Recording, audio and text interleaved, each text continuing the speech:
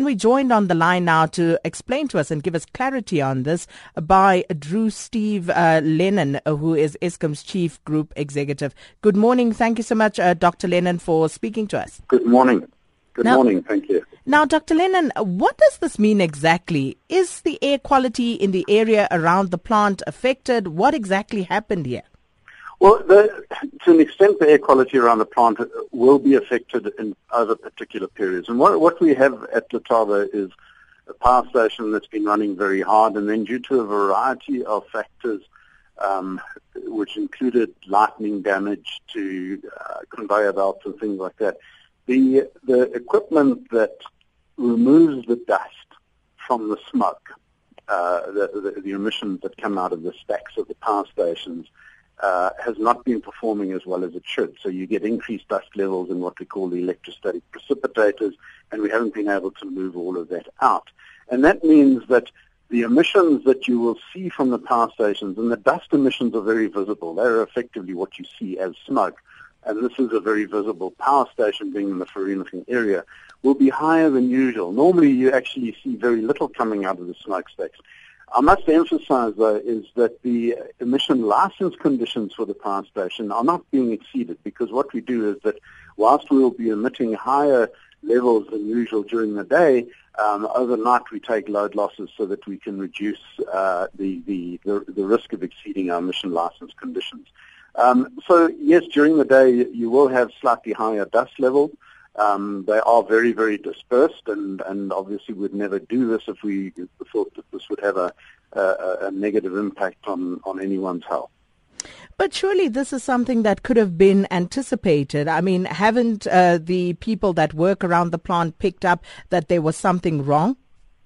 Well, it's part of the normal operations of a plant, and that generally what we would do under conditions like that, when something like this will go wrong, when a conveyor belt packs up or when your hopper levels, which are basically the bins at the bottom, start filling up, then what we do is that we'd shut that unit down.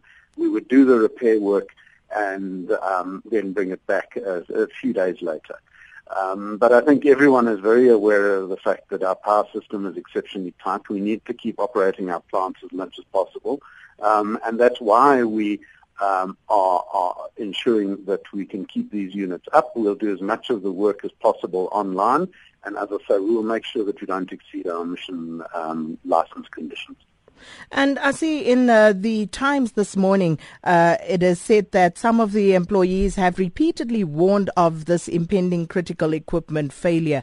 Are you aware of this? Because, again, it just seems as though these things happen when they could have been prevented. It's not a matter of warning. I think there's possibly a degree of sensationalism around that. We are aware of the condition of the electrostatic precipitators at Letaba and many of our power stations. We have a precipitator refurbishment program at Letaba that we have been implementing for the last few years. And for example, Letaba at the moment is a pilot of a new advanced technology called high-frequency transformers that we apply on these precipitators to see if we can get our emissions down even further. So it's not as if there's anything untoward about the way in which this is being managed. We are aware that the precipitators require refurbishment. It's a matter of making sure that we have the space to actually do the maintenance, to do the repairs, and to enhance the performance of these precipes. So how long is this going to take to fix the problem, and could this possibly lead to another round of load shedding? The current problem with the hopper levels and then the attendant damage that's been done to the precipitators, we anticipate taking another 2 months to actually get back to where we were before. The program for the full addressing of the electrostatic precipitators at Letaba is one that will take several years. But that's also part of our overall drive to reduce the emissions from our power stations. So that is part of normal, let's call it normal maintenance program. Is this likely to play a role in load shedding? Probably not, because as I say, we are able to operate these units optimally during the day. And then in order to comply with the emission limits requirements is that we drop load on those units overnight. and that is when the demand is generally low. So this is just one of those things that we have to juggle to make sure that we can continue to supply power to the South African economy. And just in terms of financial implications on the company, how much do you think it would cost roughly to fix this problem? I don't know what the costs are, but they would not be exceptional in the context of the greater maintenance cost of a power station like Letaba. These are not abnormal costs. Any idea, any ballpark figure? No, I'm sorry. I haven't got those numbers at all.